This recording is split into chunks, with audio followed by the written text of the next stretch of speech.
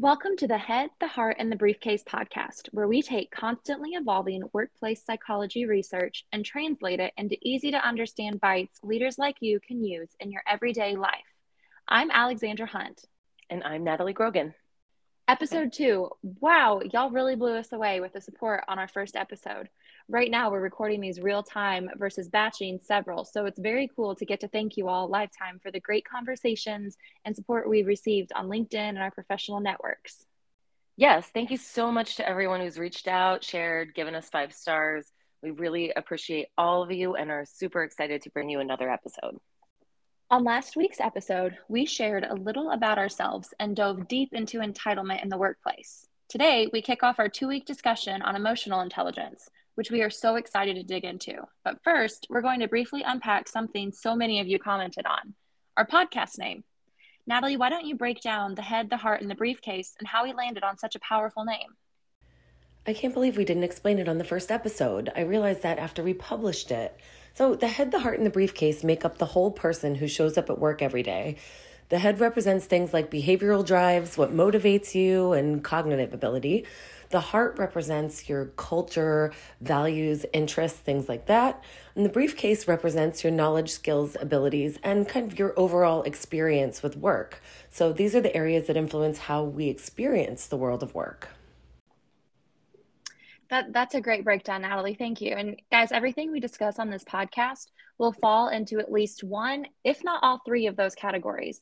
As Natalie touched on, all three of these components work together to influence our behavior and outcomes, not just at work, but at home too. When we think about everything fitting into the head, the heart, and the briefcase categories, today we're talking about emotional intelligence. So when we talk about the head, emotional intelligence plays a very strong role in behavior. When we think about the heart, emotional intelligence influences how we feel, how we interact with the world. It truly influences our relationships and how we communicate and our own self-concept. When we think about the briefcase, emotional intelligence has serious consequences for organizational success, and we're going to touch on each of these things as we go through the next 2 episodes. Alex, I'm really interested in your personal thoughts and experiences with emotional intelligence, in your life and work before we dive too deep into the details, because you and I have talked about this fairly often. Yes, of course. So I look at emotional intelligence as kind of a choice on how willing you are to be really real. So not acting or pretending to feel how you think you should, and not being afraid of the emotions you're experiencing, but a capacity to actually recognize what you're feeling, identify why you might be experiencing that feeling, decide on how you want to handle it, exercise the self control and self awareness to not project that onto others, but really self regulate. So you're using that self analysis to have more productive conversations and determine what's a you problem and what's something worth addressing with those around you. And I should make the disclaimer, I'm saying all of this as an incredibly emotional and sensitive person. So it's not quite the scientific definition that Natalie's going to give us, but more of a reflection on my personal experience through years and years of laughs and tears, as cheesy as that sounds. Well, you're pretty close to the technical definition, but I didn't place a whole lot of value on emotional intelligence at work until pretty recently, since I dived deep into studying it, because the construct was really poorly defined, and I kind of equated it with being over empathetic and that overly feelings-based direction that business has been going. I've really changed my tune because I'm realizing how that misinterpretation is contributing to perpetuating bad habits, weak relationships, and poor performance of individuals, teams, and organizations. It's also really helped me connect the dots between emotional intelligence and well-being. Natalie, I love that you share that perspective because I think a lot of people are in that boat and we're in that camp of things are going way too feelings based. People need to toughen up and we don't need to be discussing or worrying about emotions in the workplace. I personally have been really looking forward to this conversation since we first decided to even do a podcast together because I know it's going to help so many people gain perspective, not only on others, but within themselves too. Factoring in emotional intelligence helps us bring an element of understanding as to why we react and respond to situations the way we do, and how we can have a greater sense of control and intentionality behind that. It also allows us to be more gracious and understanding to those around us. Humans aren't robots, and we have to deal with and take responsibility for the emotional side, as fun as that might not seem. Exactly. Well, Alex, you gave us a great overview from your perspective on emotional intelligence. That's, covers a lot of the technical definition and some of the facets of emotional intelligence. And there are many definitions out there. They all kind of lead to the same thing, though. So we'll dive a little deeper into that. At a high level, emotional intelligence is the ability to understand, use, and manage your own emotions in positive ways to help relieve stress, communicate effectively, empathize with other people, overcome challenges, and diffuse conflict. All of those things, stress relief, communication, empathy, problem solving, conflict resolution, they're all important to working with others, managing people, and interacting with clients and customers. Exactly. And emotional intelligence could explain why some people are better managers despite not having technical skills, and why some managers are able to develop better relationships and communicate more effectively, with less effort, and they have an easier time motivating people. So as we've established, I kind of non-scientifically summarized the 5 main competencies of emotional intelligence a minute ago. The more professional way to define them would be self-awareness, which is when you recognize your own strengths, weaknesses, emotions, your own self-worth, your capabilities. Number 2 is self-regulation, resisting emotional impulses.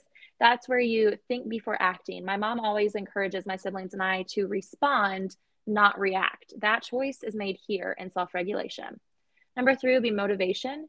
That's the driving force that enables you to focus on the task at hand and persevere to reach your goals. Empathy is number 4. That's your interaction with others, understanding personalities and relating to feelings. You're better equipped to act on those behaviors and successfully respond to their needs when you practice empathy, which, for clarification, because this is a question that we get a lot, empathy versus sympathy. Empathy is truly understanding how someone feels, whereas sympathy is acknowledging someone else is experiencing a feeling, even if you can't directly relate to it. And that brings us to number 5, which is your social skills. That's nurturing good work relationships, being adept at listening to understand versus listening to respond, conflict management, leadership, and collaboration. Those 5 competencies are what we measure when we assess emotional intelligence, but there are also 16 facets of emotional intelligence, and those are broken down into 4 categories. These facets are the input, whereas the competencies are the output or the observable behavior of emotional intelligence. Okay, so facets are input, competencies are output. Natalie, why don't you break that down for us? All right. Well, first, I should just tell you, you can think of each of these things on a sliding scale. In the last episode, we were talking about personality traits and how you don't have zero, you don't have none of something. It's just you have a little bit or a lot of it, and that is a sliding scale. So the first one is well-being. So it's a generalized sense of well-being that results from a positive evaluation of the self, of one's life, and of one's future. The facets that fall under that are self-esteem, happiness, and optimism. That makes sense for well-being, right? The second is self-control, and that's self-efficacy in regulating feelings and impulses. So self-efficacy is your ability to manage things on your own. The facets under that are emotional regulation, stress management, and low impulsiveness. The third is emotionality. So emotionality is accurate perceptions of one's own and others' feelings, effective expressions of feelings, and being able to use those to enhance relationships. So the facets that fall under there are emotion perception, emotion expression, relationship skills, and empathy. And finally, we have sociability, self-perceived ability to influence others, communicate confidently, and effectively network with people. And those facets are social competence, managing others' emotions, and assertiveness. We'll put a nice graphic or PDF on LinkedIn and the website so you don't have to remember all of these, but it's really helpful to give emotional intelligence that depth of context for how it's defined. And that gets us all speaking the same language and kind of on the same page as we go through this discussion. We want to make it as easy as possible for y'all to use the information we share. So let us know if you want clarification on anything we discuss. There's a link in the show notes to leave us a voice message, or if you prefer, our email is hello@hhbpodcast.com. Alex, do you know what's coming next? I don't think we're ready for It Gets Worse yet. So it must be something technical. Ding, ding. It's time for something technical.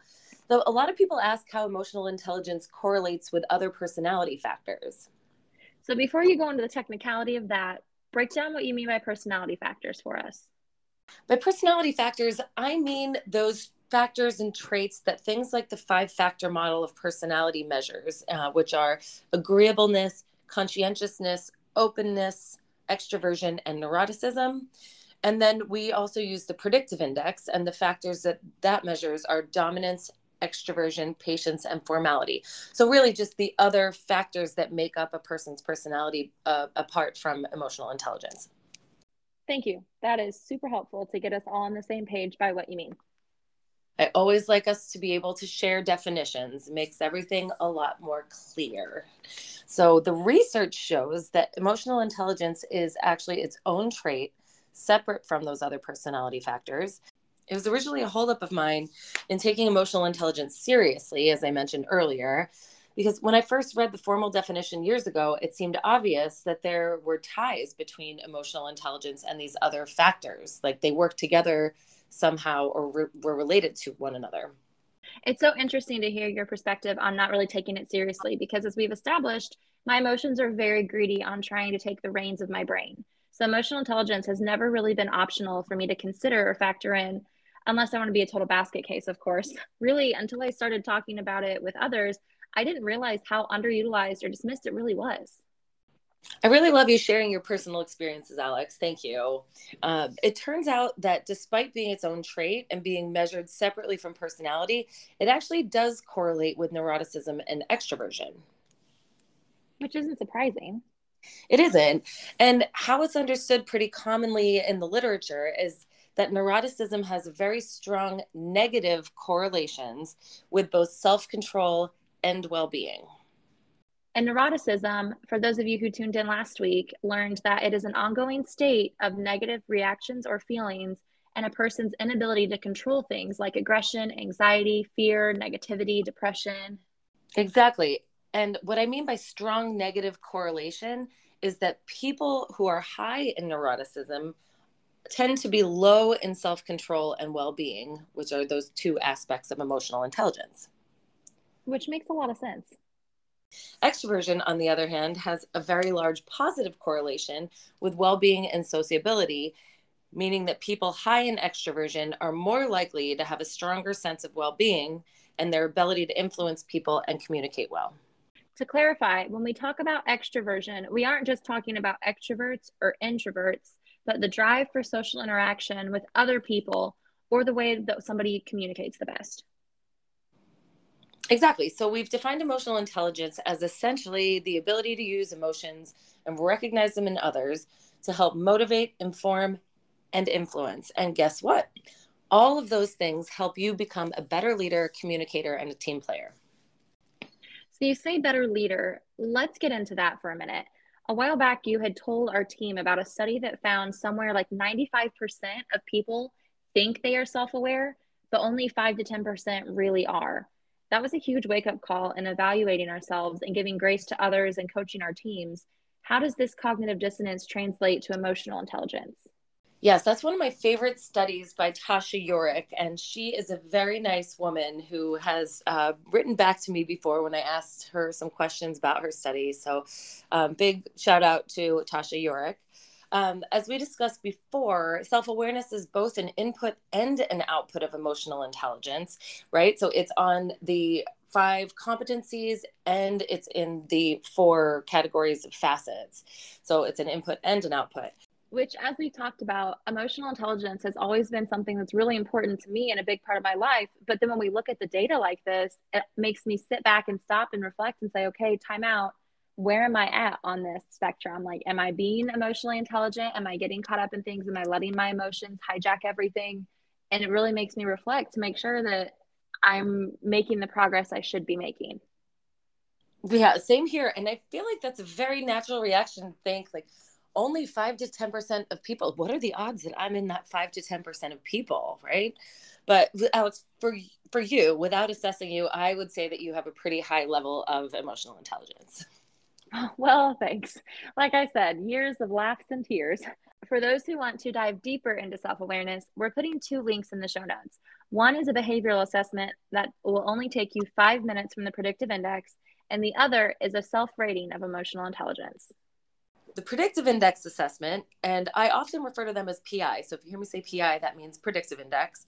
Their assessment's great for general self-awareness of how you take action, how you make decisions, how you handle risk, how you connect with others, interact with others, and how you handle rules. There are a lot of emotional intelligence assessments. Geez, emotional intelligence assessments. That's a tough one to say. There are a lot of emotional intelligence assessments out there, and some are more complex than the one that I'm going to share with you, but I do like this one a lot. But maybe I'll put 2 or 3 in there just to give you some options. You can kind of compare your results to each of them. So we'll be right back to talk more about the impact of both high and low emotionally intelligent people after a word from our sponsors.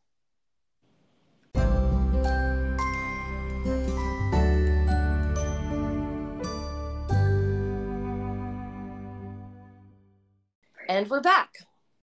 There's so much to talk about when it comes to emotional intelligence and its importance at work. And we struggled with where to start and how to break it up because we want to give you all of the valuable information. Yeah, it was a challenge, but we landed on focusing this episode on the foundations of emotional intelligence and the individual and how emotional intelligence shows up for the self, for employees and managers, as individuals. Next week, we'll discuss the impact of emotional intelligence on teams and organizations, as well as dive deep into generational differences, which is really my favorite research paper of everything I've read about emotional intelligence, because there are very distinct generational differences. Well, and I'm glad you mentioned that, Natalie, because I think generational differences is a foundational component of this topic. Because when you talk to different generations, you get everything from people need to toughen up to I'm triggered by everything. So I'm really glad we're going to be diving into this deeper. And for those of you who relate to that topic, that issue, you're facing that at work, definitely stay tuned for next week's episode where we give you some really great tools on how to handle that and how to improve it in yourself and recognize it. And honestly, we could probably do a dozen episodes on emotional intelligence. But like we said, today we're going to start with the differences between high emotional intelligence and low emotional intelligence and how that influences work. Generally, people with higher emotional intelligence scores also score higher on agreeableness, conscientiousness, and openness. And that personality in the 5-factor model of behavior that we talked about before is linked to functioning better within an organization. So people with higher emotional intelligence handle stress better. They're more responsive than reactive when things don't go their way, and they tend to rationalize unfavorable decisions better. So a good example of that is someone with high emotional intelligence. If they are up for a promotion and they don't get the promotion, they don't blame the decision on the person who made the decision. They rationalize it was probably pretty difficult for them to make that decision, or maybe there's a factor that I'm not considering, rather than throwing a fit and getting angry about it. Well, I think there's also an element there of recognizing that somebody else just might have been better suited for the job too. I feel like that takes some emotional intelligence, right? It certainly does. On the other side, work-related emotional intelligence seems to protect against things like theft and abuse, results in less hostile feelings about work. They can separate, like I said, work and decisions and the people making them. And people with higher emotional intelligence tend to perform better on tasks and engage in those organizational citizenship behaviors we were talking about last week. So when you say protect against theft and abuse, what do you mean by that? They're less likely to steal little things from their organizations, steal time from their organizations, participate in abusive supervision or belittling their colleagues, things like that. Oh, okay. Thank you. Welcome. So there's this thing called emotional hijacking, and this tends to happen to people lower in emotional intelligence. So emotional hijacking is a perceived threat, usually the unknown, becomes so big that it causes a person to be out of control emotionally and physically. So they get an adrenaline surge, increased heart rate, and high blood pressure. That's the physical side of things. Okay, that description you just gave, Natalie, makes me think of several experiences I've had where, and it's been more the younger generation that I've had these experiences with. So I'm very curious if there's generational correlation here where that trigger culture is masquerading as emotional intelligence. And so then those loud and dramatic and those emotional hijackings are happening in the workplace. I mean, what's the correlation there? And I'm jumping the gun because I know we're talking about it next week, but can you just connect that for us real quick? Well, I can't make any correlations between emotional hijacking and the generational differences because I don't have data on that. But there are, there are some extrapolations that we can make. And I, but part of the studies that I have read say it's happening, the emotional hijacking is happening more frequently because change is constant. Business environment, family structures, educational systems, societal values, everything's changing at such a fast pace these days. So you can kind of relate that to the experience of the younger generation and that being all they've experienced in life, where older people are more likely to have experienced some more stability earlier in their life. Does that help? Oh, that's such a good point. Yeah. Thank you. Yeah, so when all this emotional hijacking is happening to somebody, people can't cope with this change. They have a high level of fear. They lose control over how to handle it. Their stress level increases proportionally. So a high level of doubt, low level of self-confidence, ultimately leading to low self-esteem. Which we see all the time in the clients we work with. We do, and we provide them with tools to help amplify emotional intelligence with an understanding of personality profiling, understanding of self-esteem, awareness of negative and positive behaviors, and utilization of proactive listening. Which is listening more to understand the other person than to react and respond to them. Yeah, so when you're proactively listening, your senses are alert and you're focused on words and feelings. So emotional communication is really 93% feeling and 7% content, which is something I was not aware of before, diving into this topic. Wow. Only 7% actual content? Yeah, it's pretty crazy, right? Proactive listeners also are able to take mental notes and not use restatements. So when you're talking to me, I'm not verbally saying back to you what you said so that you understand, but I am processing it while we're having the conversation. Proactive listeners also use words that allow them to tactfully control the conversation through listening. Which is different than manipulating or doing it in a malicious manner. It's more of a emotional, like we said, emotionally intelligent, like collaborative thing, right? Yeah, you're kind of guiding the conversation appropriately. I just feel like that can come across as like proactive listening is manipulating because such a huge buzzword and people are so trigger happy with slapping that label on something. Yes, it's different than manipulation. So we're tactfully controlling the conversation through listening. So those are actually positive things. We're not manipulating someone's behavior or thoughts or words. The other thing I mentioned was self-esteem. So self-esteem determines the level of positive or negative behavior you exert when feeling threatened. That completely makes sense because even in my own life, I know whenever I'm feeling threatened and my self-esteem is pretty low because of other circumstances or other things going on, I do not respond well to whatever that perceived threat is, even if it's just like an offhand comment that was meant as a joke. Like I don't take it well. Yeah, so when you're not feeling good about yourself, you have low self-esteem, you tend to react using what one paper called cheap fuel.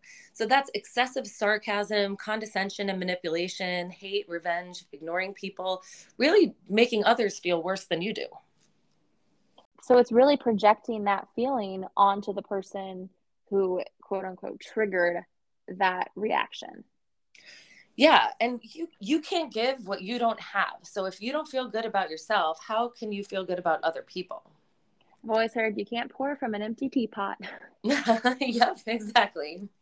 So on the flip side, people with high self-esteem react using good fuel. And good fuel looks like self-acceptance, forgiveness, positive self-treatment, helping others without expectation, really creating a positive atmosphere and catching others doing things right instead of wrong. And I love that idea. I really like that a lot. And gosh, I can relate this back to my own life so much in the workplace, at home, in my relationship with my family, my friends, my husband.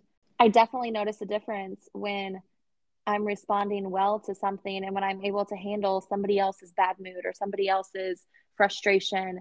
of seeing through how it makes me feel and seeing them for the hurt they're experiencing or the pain they're feeling versus seeing them through the lens of my hurt. That self-esteem really does play such a big role in that.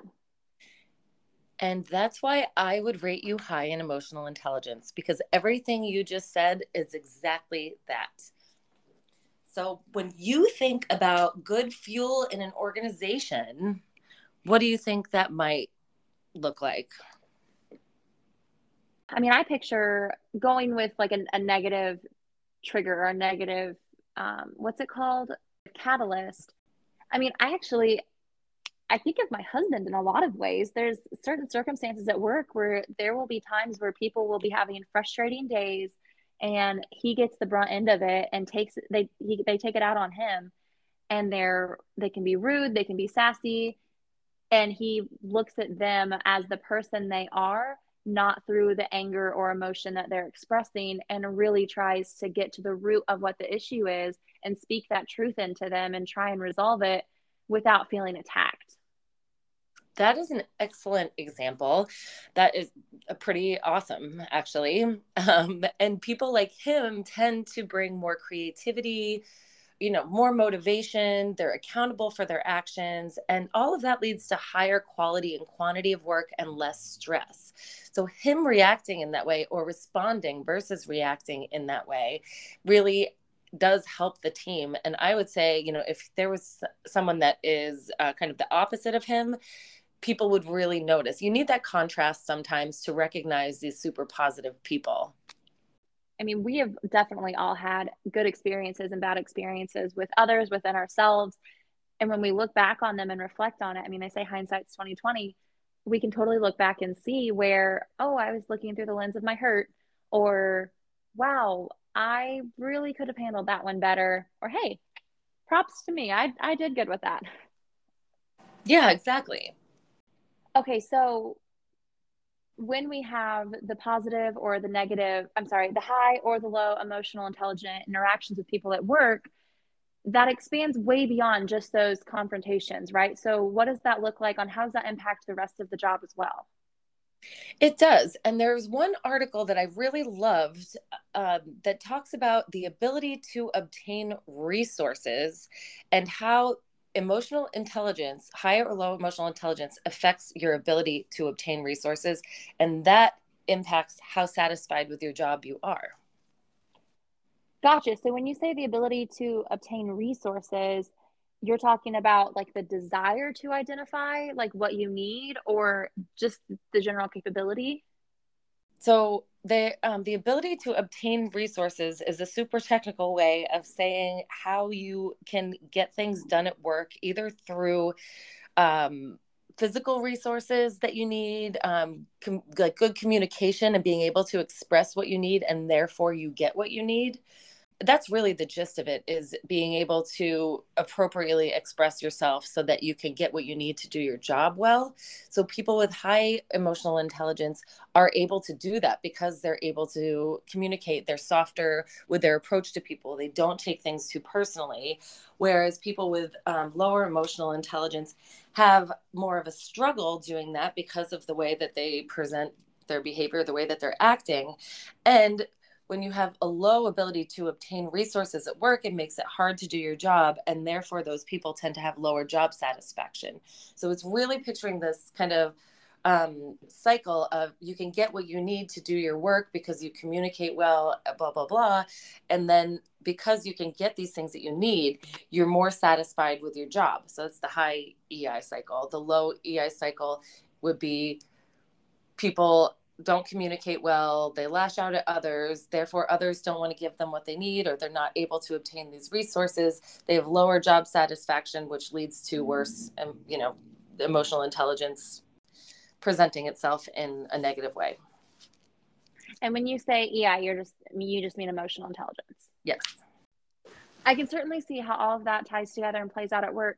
And it gives me a fresh perspective on people who are not self-starters, who would rather sit there and complain about not having the resources that they need than being willing to go get them, or have the conversations, or set themselves and others up for success. Of maybe it's not like maybe there's something that can be done about that aside from just wishing they were more proactive. Maybe there's an emotional intelligence component to it that I've not considered. Yeah, I think there is. And fortunately, emotional intelligence is something that can be developed in people. So when I said that I didn't place a high value on it previously, this is one of the reasons that I do, is because this is seriously impacts a person's well-being, and the well-being of people around them. And, people deserve to be at peace. So if we can help them develop their emotional intelligence that helps everybody else do better in life, then I think it's worth doing. Well, I think it's a giant ripple effect. Truthfully, I Absolutely. mean, okay, so we're talking about the ability to obtain resources. Keep going on what that can practically look like and play out as. When we talk about these resources, we're talking about any physical, psychological, social, or organizational aspects that are functional in achieving goals, reducing job demands, associated physical, psychological costs that stimulate personal growth, learning, stimulate development. So, according to conservation of resources theory, humans are motivated to protect, maintain, and accumulate resources. These job type resources are included in that. Demands of the job cause resources to be depleted as individuals respond to demands at work, gradually draining one's energy. And over time, that can also lead to burnout. What you're saying here is that we are all constantly being drained of our resources, right? Our physical resources, our mental resources, all of that can lead to burnout. So then when you have the emotional intelligence factor come into play, that higher emotional intelligence kind of helps you keep your stock room full, right? It kind of helps you use your other resources wisely to keep your resources piled up. I know I'm using the word resources a lot, but I think you can follow. Whereas when you have lower emotional intelligence, your stockroom just continues to empty and empty and nothing's filling it up. So then you just get depleted. And that's what leads to, or one of the things that can lead to burnout. Yes. So high emotional intelligence people can also, so they'll conserve the resources and use them appropriately, but they'll also ask for resources when they need them. So if they need a break, if they need to take a vacation, if they need to go outside for 5 minutes, or if they need physical resources at work. So there's an element of kind of conservation of resources within oneself, but also the ability to ask for what you need. Okay, I can definitely see how this plays out in the workplace, and I can see how it plays out at home too, and just in life in general, in friendships and relationships. This is very applicable, Natalie. I'm really glad you're breaking this down. Yeah, and you can relate this part to your life at home too, but a positive social relationship with your supervisor and your coworkers is one key type of job resources. So, emotional intelligence is essential to facilitate that social interaction and to establish and maintain social relationships. People who are emotionally savvy are sensitive to, not only their own, but to others' feelings and emotions, as we stated earlier. So, because of that, they can harness their emotional regulation abilities in order to foster better social relationships with those coworkers and supervisors. And that allows them to acquire job resources from those same coworkers and supervisors through productive social exchanges. Does that make sense? Yeah, that absolutely makes sense. And it makes me think of relationships I've had with superiors and bosses and supervisors and with subordinates of when that relationship is healthy and there's that mutual emotional intelligence and that mutual respect, all of that kind of plays together. And when I need something, I have no qualms about going and asking for it or asking it from someone on both ends of the spectrum, right? Whereas when it's not quite as healthy, I can think of several examples where I felt like I just have to figure it out on my own. There's that lack of trust. I don't think that they're like I'm gonna look bad to them if I need something or if I don't understand or require more of them. So, in which of those situations did you feel like you had higher job satisfaction?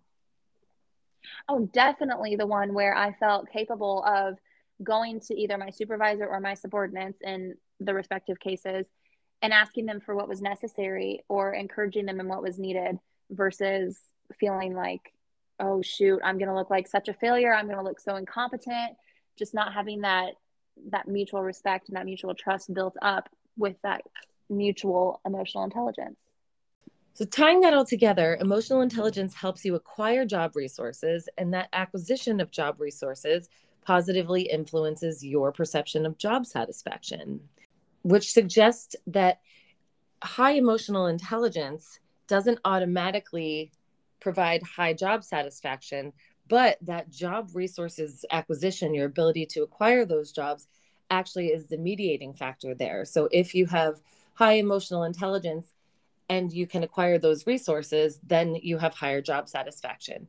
So I explained it in this way because I think it speaks to the importance of emotional intelligence training or emotional intelligence development in people so that you can help them acquire those resources and be happier in their job, therefore, reducing turnover, reducing negativity and conflict and things like that in the workplace. Well, the biggest one is really recruiting and selecting emotionally intelligent employees to have a satisfied workforce. But you should also develop your own emotional competencies because doing that can really help you gain job resources at work and boost your job satisfaction as well. And you could think about that for your team. If you manage a team, help them develop these competencies so that everybody becomes more satisfied in their role. The last one, specifically related to job satisfaction is, organizations should provide job resources and other forms of support to employees in order to maintain a satisfied workforce. So there's two kind of angles there. So you can help them develop emotional intelligence in order to be better at acquiring job resources. But in the interim, making sure that people have the resources they need can help develop a more satisfied workforce. What's the difference between getting the resources and making sure people have resources? Like, what's the difference between the two steps you just said? If they're incapable because they're low on emotional intelligence, if they're not asking for their resources, while you're helping them develop that emotional intelligence, you need to give them the resources they need and make sure that they have them because they're not asking for them. Today's episode was all about giving a thorough understanding of what emotional intelligence is and how we can recognize it in ourselves, and then just giving some basics on the implications it has in the workplace. Natalie, give us some basic action items we can do between now and next week when we dive in deeper with the team implications and dynamics and the generational differences. What can we do this week to recognize and improve our emotional intelligence and start working on it?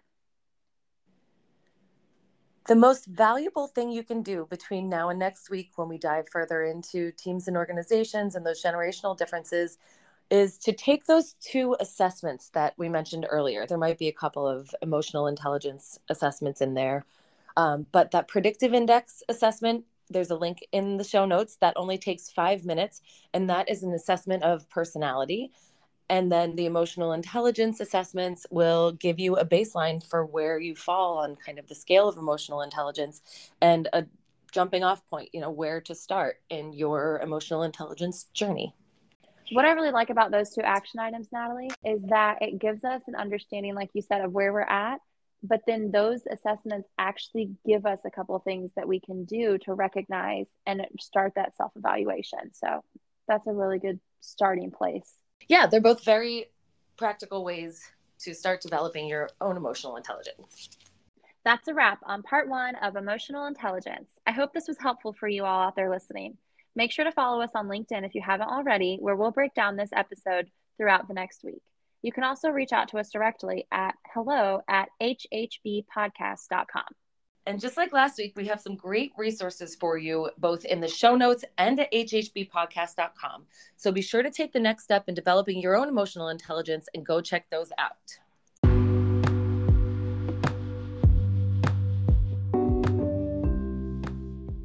One more thing before we go.